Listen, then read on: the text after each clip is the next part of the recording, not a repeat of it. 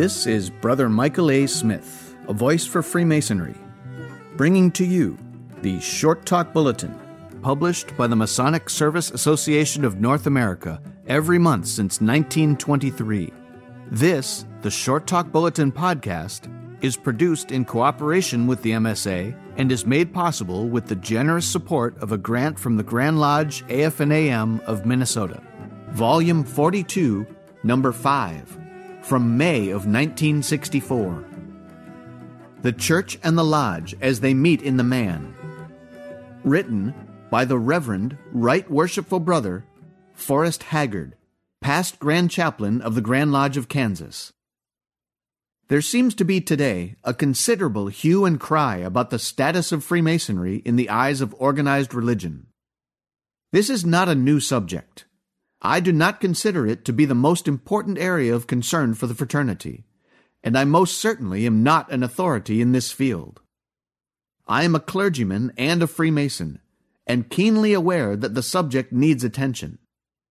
At the outset, it needs to be stated that it is difficult not to rephrase old arguments or merely repeat what has been said before, and even more difficult to launch out into new ideas and still remain in sight of ancient and basic landmarks.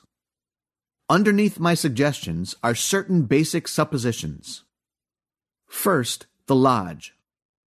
The fraternity is, to me, man's organized attempt in an orderly way to proceed in a direction of life that is oriented toward what he feels is creation's design for him within this universe. It is the reach of man toward God. Masonry is, of course, a fellowship of men, a system of morals and philosophy. In some of its original concepts, it was to be a center of union and means of conciliating true friendship among persons who must have remained at a perpetual distance. Is Freemasonry a religion?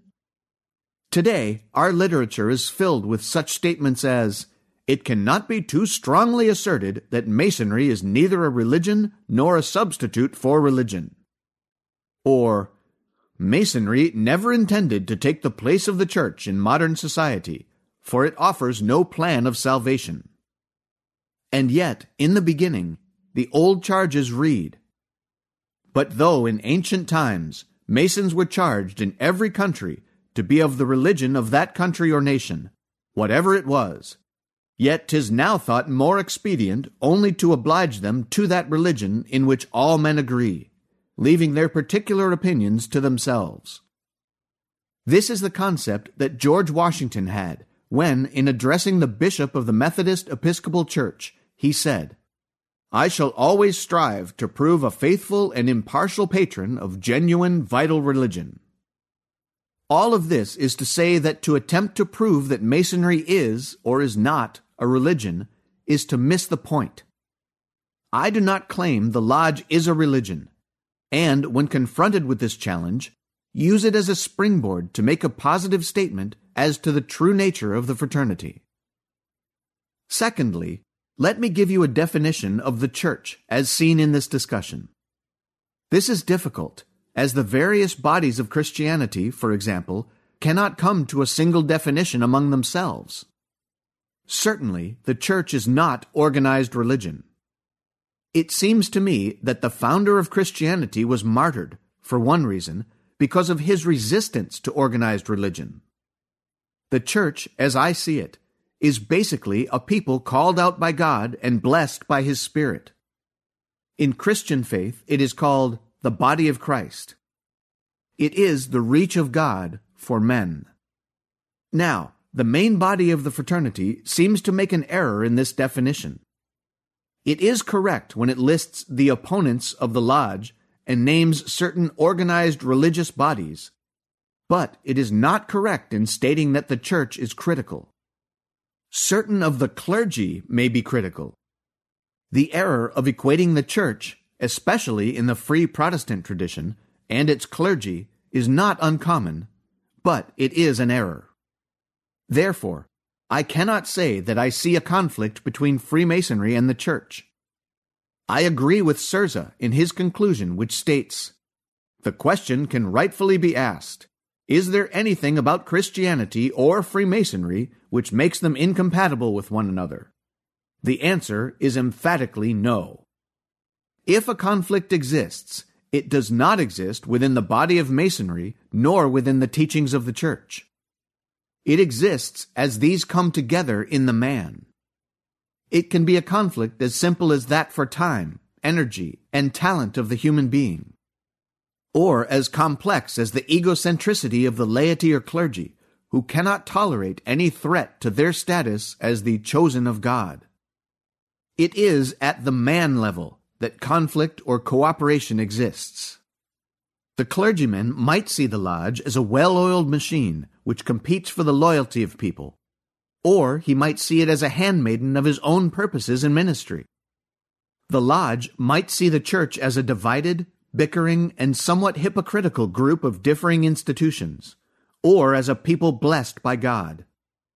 And let me digress just a moment and say that a lot of this conflict or cooperation finds its origin in the initial meeting between clergy and the fraternity. Too many clergymen have been solicited into the fraternity and had their way paved and paid by well-meaning but misinformed brethren. Such an approach only deepens the misunderstandings. It is far better that you explain the goals, history, and worth of the fraternity to the clergy when the occasion presents itself. This occasion might even be at a time of misunderstanding, as at the graveside, or following a sermon against secret societies. Gentle words of wise counsel and information are usually respected by a pastor, especially if they come from a man whom he may well respect. I have some suggestions that apply to this area of relationship of the lodge and the church within the man. These are based on the supposition that light is the cure for darkness, and that knowledge is the remedy for ignorance. 1. A program of education is urgent and necessary. It must be leveled first at the general body of Masonry. Why? To combat the new and concentrated attack upon us by some of our ancient enemies. One of the latest books purports, as usual, to reveal the exact procedures in the degrees of the fraternity. But it differs from other attacks in that this book is not aimed at the general public, but at the average nominal Blue Lodge Mason. This book is Christianity and Freemasonry by William Whalen, 1958. It is well written and calculated to lower his estimation of his own institution. We need new and positive literature aimed at the general body of our fraternity. And more, such a work as might be titled The History of Freemasonry in America, or Freemasonry and Christianity, needs to be placed, by proper jurisdiction, in the public libraries of our communities and in the libraries of our Bible colleges and seminaries. This would certainly be a worthwhile project for the Public Relations or Education Committee of any jurisdiction. 2. A continued look at the public ceremonies of the craft is in order. For example, the funeral service is under observation by a good many Masonic scholars. Most articles are critical of the ceremony. Among other things, it is claimed that the funeral ceremony invades the function of the church, repeats the service which precedes it, is inexpertly done, is theologically unsound, is a somber and melancholy thing, and is objected to by members of the clergy. In specific instances, no doubt, all of these may be true. I would agree it needs careful attention and re-study. But this and other difficulties will not be solved unless attention is given to a more basic problem, that of our changing culture. The problem of the funeral ceremony is only a symptom of a deeper problem that is tied in with shifting population, changing economic roles, and revolutionary advances in science and discoveries. I feel that few jurisdictions have ever really taken the time to study the pattern of things as simple as changing population from rural to urban, or to chart the growth and loss patterns of their memberships and lodges. In other words, a part of the difficulty in the funeral ceremony lies not in a theological or spiritual conflict, but rather in the failure to adapt old truths to a new situation. 3. Last of all, we need to use our brethren who are members of the clergy. I appreciated the use of Dr. Daniel A. Pauling's statement. I arrived at the decision that Masonry is a vital and dynamic force in America and in the world for everything high and worthy to which my life has long been committed. And there is something more. Masonry occupies, in my opinion, a unique position of opportunity and obligation in the human order today. Recently, both the state and national publications of the Christian Church, of which I am a pastor, carried a story and picture of my own and our congregation's participation with the Masonic fraternity on the occasion of St. John the Baptist's Day. Use the clergyman at every level of Masonic activity, but attempt to ascertain that he participates out of a love of the fraternity and not out of a need of honor. Brethren, we live in a dark and troubled age. The forces of evil seem to be combined against the forces of good. Our frame of reference has been twisted until what was once good now seems to be bad. The word square and its common usage is but an example. In this kind of situation, we need a good relationship between the church and the lodge. It is still true that our answer to opponents of the craft is good conduct, good works, and a noble example. And since both church and lodge are made up of men, it is within the man that this answer must be found. An uncrushable triangle that will form a solid base of support for the good things of our community can be formed by the union of the church, the lodge, and the man. And the key to this triangle is the man himself. This is Brother Michael A. Smith, a voice for Freemasonry.